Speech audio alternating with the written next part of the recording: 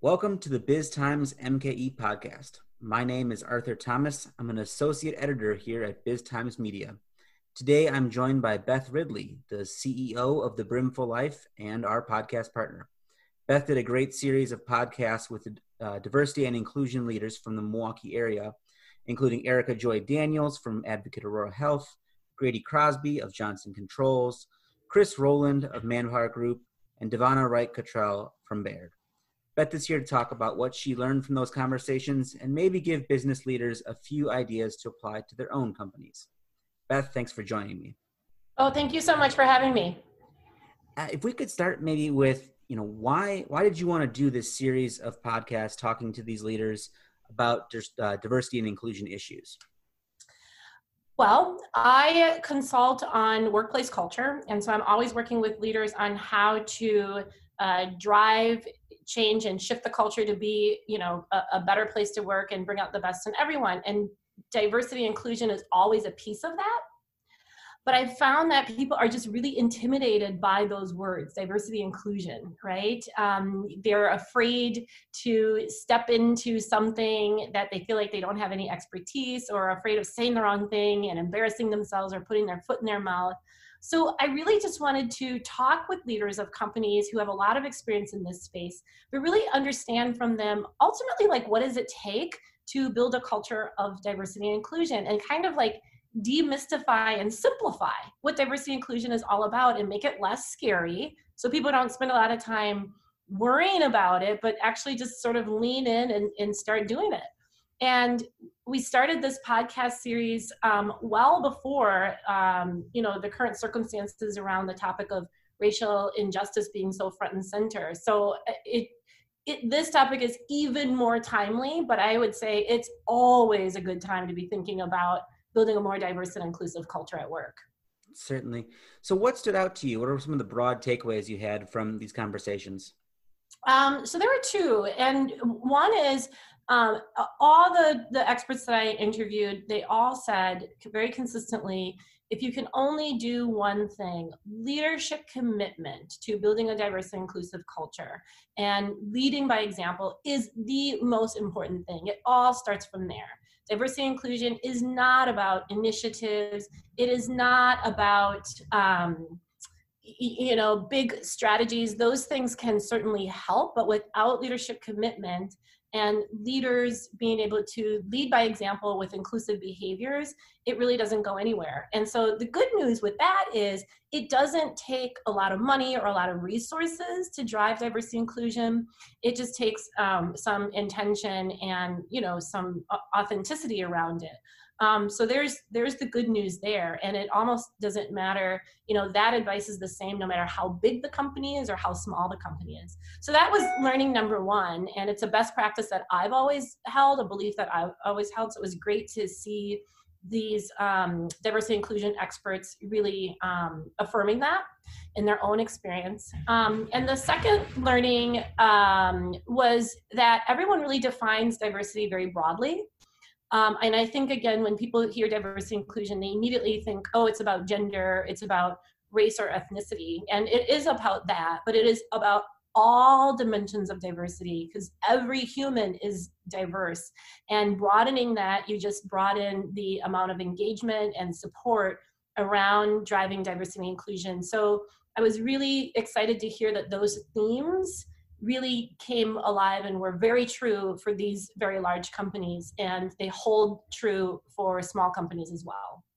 Certainly. It was interesting to hear Chris from Manpower talk about, they're a global company, so diversity looks very different for them around the world. And so each, they have overarching goals, but then they have, more localized goals where each country kind of defines what's important from a diversity perspective for them.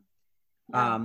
So you mentioned you consult on some of these issues, you work with companies, and kind of that diversity and inclusion doesn't have to be scary.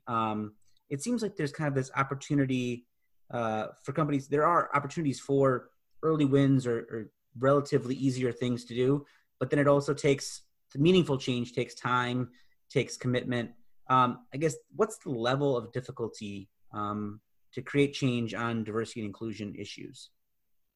Yeah, well, I think the level of difficulty for driving diversity inclusion is probably the same for driving any type of value or behaviors in the organization.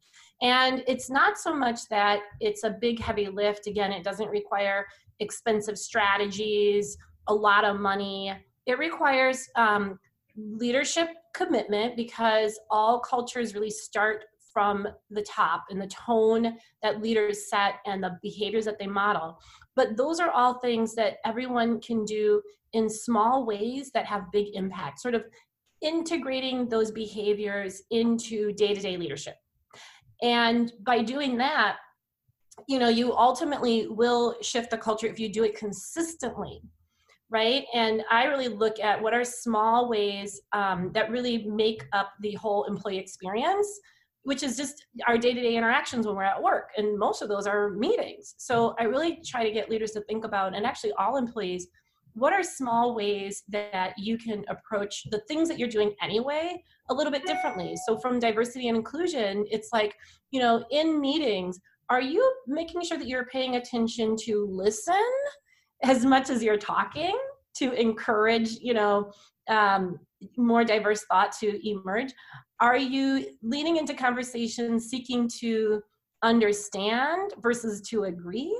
And so those small things, if you just do them consistently, really, really, really will change the culture. And that's why I like diversity inclusion, just like any other value or behaviors in organizations.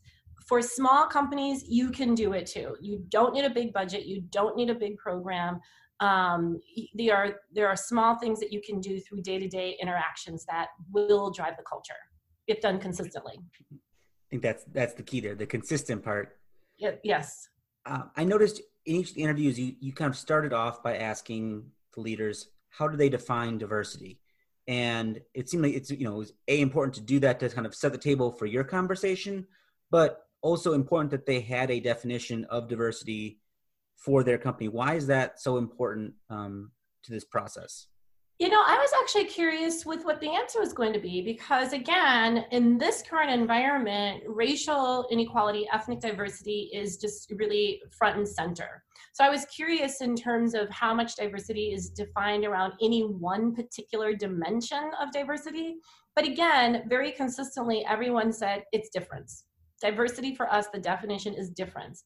Plug in, insert any difference, and that's what we're trying to do, create environments where everyone can bring their uniqueness to work and feel comfortable being at work, bring their best to work so that they're being their best at work. And so I really appreciated that. And again, by broadening the definition, you broaden the number of people who can, truly embrace and engage these principles, but also benefit from them.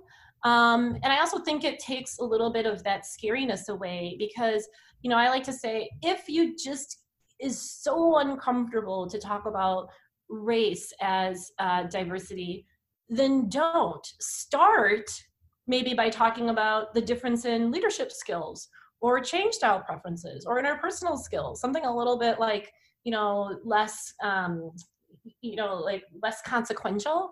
Because if you can build that muscle around how to bridge differences across, change style preferences, it's the same muscle to bridge differences across race and ethnicity and gender and,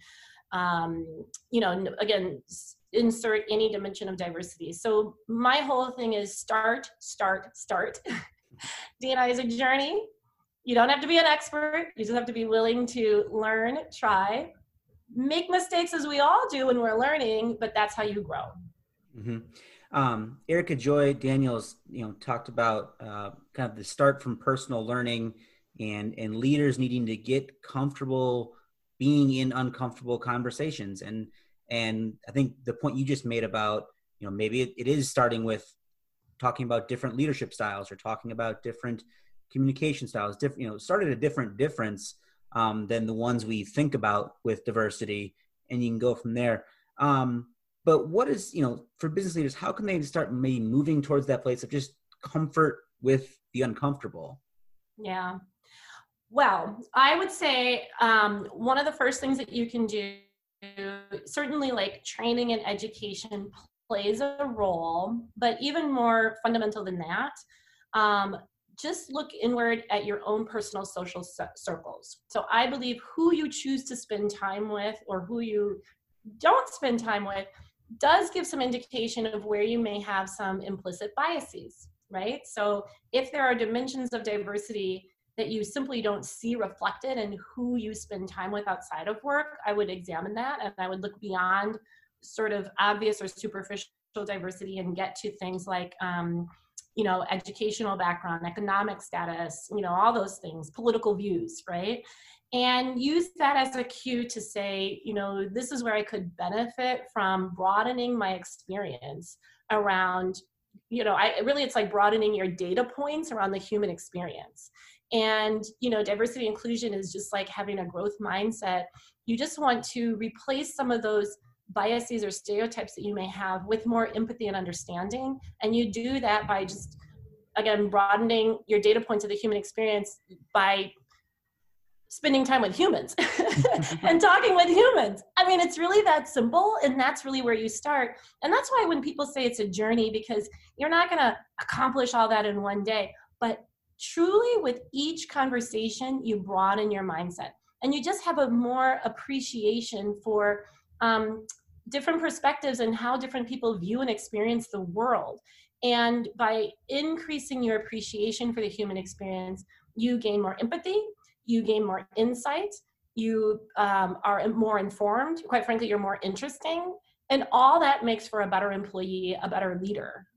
So I think there's so much work that we can do just in our own personal lives to make this more like a mindset journey than, any like specific kind of training. I'm not saying don't do training, but I'm saying continue that work just sort of like as a value, the way that you want to live your life. Mm-hmm. Kind of on the personal growth and kind of also on the comfort level, Grady Crosby shared this really interesting story around he'd grown a beard over a holiday break or something, and he was gonna shave it off before coming back, and his wife said, "What are you doing? I like that. Why are you gonna get rid of it?" And he had to stop and pause and think about whether he was comfortable going into work with a beard. And, he's the guy in charge of making sure people are comfortable going into JCI the way they are. I just thought that was a really interesting kind of anecdote insight of how this isn't maybe, the big elements of diversity that everyone would assign to it, but it can be all the way down to whether or not you have a beard or not. What did you take away from that anecdote? Yeah, I love that story. I just thought it was a great example of, just like you said, diversity comes in all forms. And so certainly if you can build the muscle to be able to have a conversation around differences in facial hair, you can use that same muscle to have a conversation around, racial differences. But I think it also, to me, highlighted that all of us have some dimension about us that we feel insecure about, unsure. We don't want to reveal unless we really trust someone. It somehow makes us feel like an outsider. And so really that's what leading with a diverse and inclusive mindset is. It's just tapping into that dimension of diversity that you don't feel is truly accepted or embraced. And that you can recall how that feels, and that's empathy, and that you can put yourself in those shoes and really realize at the end of the day, it's about treating others the way that you would want to be treated. And I think that's really important, because I think a lot of times white men will say, I don't have the experience or the competency to lead in this space, which then by default, it means typically women and people of color, the burden of driving diversity inclusion falls on us. And where everyone needs to be involved in diversity inclusion, because everyone benefits and everyone has the experience of where they have felt not included because of some dimension of diversity that sets them apart. So I think even though those examples with the beard, seem small, it is a way to tap into feeling like you can talk and lead and be in this D&I space with confidence, even if you don't have a dimension of diversity that people would automatically look at and say, oh, sure, of course you can talk about that. You know, you're authorized, but if you're a white man, you have no business. That's just simply not the case. Mm-hmm. One of the other comments he had was around, I mean, you can hire your way to diversity. You can hit numbers if you put your mind to it, but that doesn't necessarily create, you know, an inclusive culture that will be sustainable. And you combine that with, I mean, these things kind of evolve on different timelines than maybe, you know, typical business results. It doesn't get measured in quarters. They really seem to kind of, you know, spell out that it requires commitment. We go back to the leadership commitment that we started talking about, that it takes time to do this, and it takes commitment to have sustainable change. Yeah, so yep, commitment, consistency really are key. And I would say not just to diversity and inclusion, but any aspect of culture that you really want to ingrain. So it takes time and commitment to ingrain a culture of innovation, or more transparent communication, or more collaboration. One training, one initiative isn't going to do it. It really comes down to, again, the little things that you can do on a daily basis that become almost second nature and ingrained. So in that regard, you know, I think diversity inclusion is not that different than any other culture shift or culture transformation work. And I really believe I'd rather have people do small things consistently than one big thing. I mean, it's like, you know, like going to the gym, right? If you want to build muscles, you're better off going, you know, 5 days a week and lifting consistently than lifting like all the weights once a year. It's the same. Yep. I need to get back on that whole 5 days a week thing Right, after yes, quarantine here. Me too. What did you think of how Chris Rowland talked about, you know, how he responds when people say, oh, we just want to hire the best? And he had kind of this, you know, it's an and thing, not an or thing. Yes, so I loved how he answered the question, because he really cut to the heart of the matter, which is, you know, a lot of people say, you know, hey, we just want to hire the best talent, not diverse talent. Well, then it's almost kind of like, what's the word for it? You know, just like kind of believing that diverse talent somehow cannot be the best talent. And that's actually an example of, it's called attribution bias. So attribution bias is when we're assessing ourselves, we tend to think our achievements are a direct result of our merit and personality. But when it comes to assessing other people, we often think the opposite's true. We're more likely to consider the achievements of others to be a result of luck or chance. So, you know, it's almost like a sense of entitlement, like, you know, someone else that has a different experience or looks different than me can't be as qualified as me. And so that really is sort of at the root of the matter. And I thought Chris, you know, really hit it head on. And, you know, evidence and research shows if you certainly no one's saying just hire diverse talent, regardless of experience or skill level. But if you cast a wide net, you're going to get a broader breadth of what that skill level looks like in terms of also diversity. And so you're going to increase the quality of the candidate pool overall. So I think that's really the goal of what Chris was talking about there. But it's, you know, it is a bias that I think a lot of people have when they hear about we are looking for diverse talent.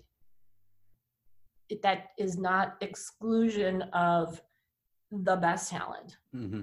I thought it was interesting how he said, you know, to have those conversations early on in the process too, because when you put it as, well, we want to cast the widest net to grab whatever the best talent might be, well, then the logic kind of just opens up. You're like, okay, yeah, of course I want the widest net to potentially, you know, bring in. Whereas if it's at the last minute and someone's saying hire diverse talent, then, you know, someone's going to get defensive and say, well, I just want the best. And you end up with maybe a not productive conversation. Right. Yeah, and also we have to broaden our view of what does it mean to be the best, because a lot of times, we kind of mistake comfort with competence. If we're hiring and reviewing someone as an applicant who has a similar experience or profile as me, I assume, because it's similar to me, that they must be awesome. But you're also realizing that there could be really great skills and talents that are wrapped in someone who has a very different experience or looks very different, that is actually needed on the team. Again, there's evidence that shows more diversity in terms of thought and perspective on teams leads to better decision making.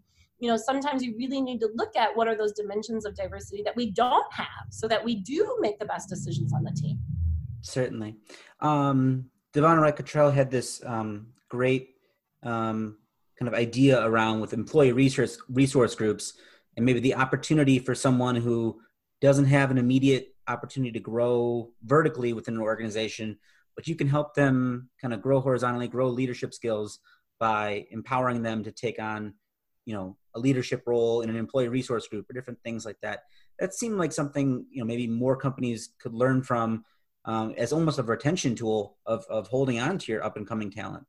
Yeah, definitely. A development tool, a retention tool. So it just gives employees another outlet to learn and grow, to, exercise new skills, also be exposed to colleagues that they may not otherwise work with, spend some time with leadership.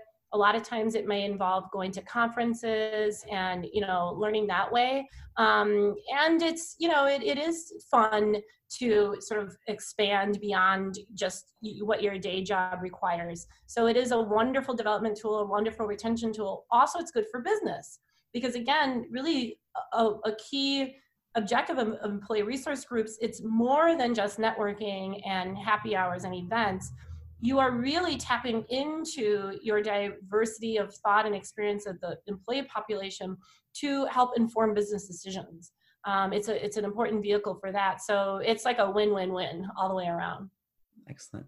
I thought it was interesting how she talked about just changing their group name from the African American Employee Resource Group to PRISM, just made it, almost inherently more inclusive, kind of to reflect what they wanted it to be. But it was just interesting how, it's something small, kind of like the Grady's Beard example, but some, small things can make a big difference in how an organization does on these things. Yeah, I agree. I thought that was a really great example. So it's almost like using diversity inclusion, but applying the inclusive mindset to that. And you know what? They didn't come out the gate with PRISM. They did come out the gate with a African American associate group, and then they learned, right? It didn't have such high membership, didn't have diverse membership, so they learned. So that's just all an example of you took a step forward, you listened, you got feedback, you learned, you modified, and you made it better. But, kind of like what we were saying at the top of the conversation, broadening that definition of diversity simply means you're going to have more people engaged and more people benefiting. Certainly. So one of the things that all four of these leaders had in common, they all work for, larger firms, some of the bigger firms in Milwaukee. How do these D&I efforts change as we move down towards some of the more small and medium-sized companies who probably don't have established programs, maybe feel like we don't have the resources to do that? How do these things change as we move down towards smaller companies? Yeah. Well, I think the fundamentals really don't change at all. And all of the four individuals I interviewed really said the same thing in their own way. Diversity and inclusion is not a program. You don't need a title or a budget to drive a culture of inclusion. It is a mindset. Begins with leadership. And there are ways that you can develop and demonstrate that mindset without any money, without any big fancy strategies or anything like that. So that really is at the core. And I think if you peel back to the beginnings of where each of these large companies started on their own D&I journey, it started with mindset. And I can guarantee you they're still investing in that and cultivating in that. So even though they have a lot of programs, they might have teams and big budgets sort of plussing up the core work, it still comes down to mindset and really believing in the fundamental principles of diversity and inclusion and figuring out how you can model those in your day-to-day leadership. Excellent.